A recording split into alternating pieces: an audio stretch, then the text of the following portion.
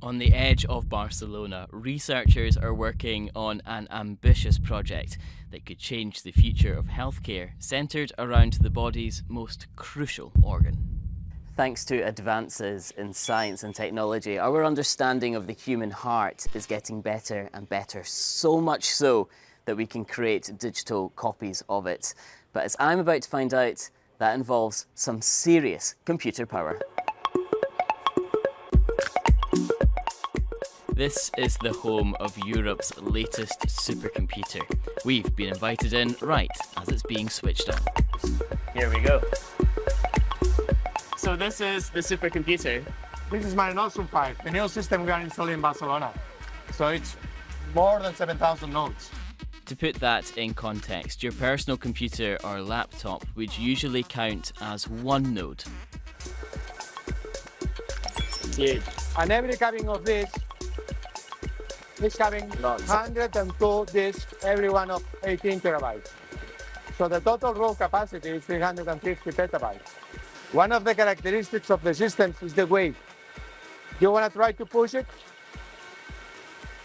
Oh, it's heavy. It's heavy, huh? Very heavy, yeah. And expensive. I feel like I'm in a china shop trying not to break anything.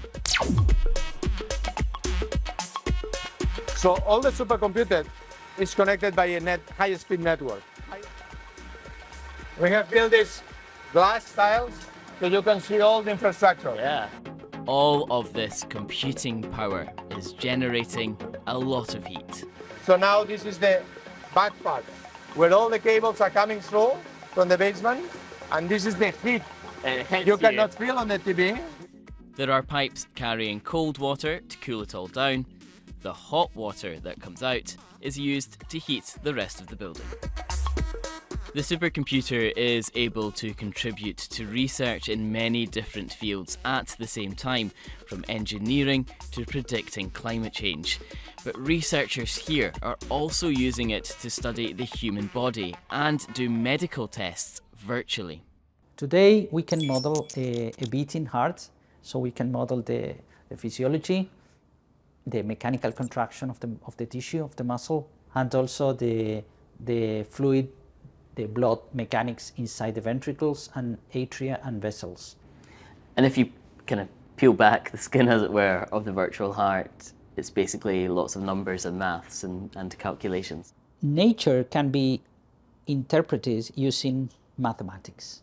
We describe your heart with equations in a mathematical model, and then this mathematical model is translated to a computer program.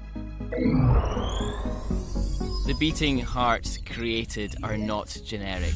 They can be based on an individual's data and used to determine if different drugs or treatments will actually work for that person.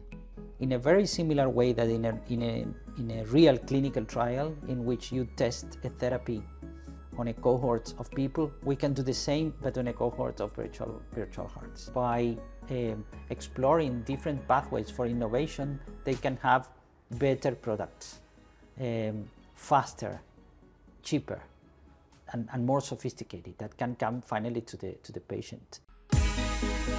It's estimated it would take 57 billion years for a human to attempt the calculations needed to create a beating heart. The supercomputer can do it in just 9 hours.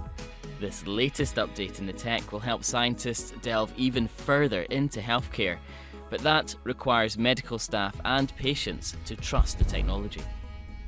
The team here aren't just going to stop at hearts. They'd like to create a full replica of a human, but with all the different movements and contractions that happen internally that we don't even think about, there's still a long way to go before that's possible.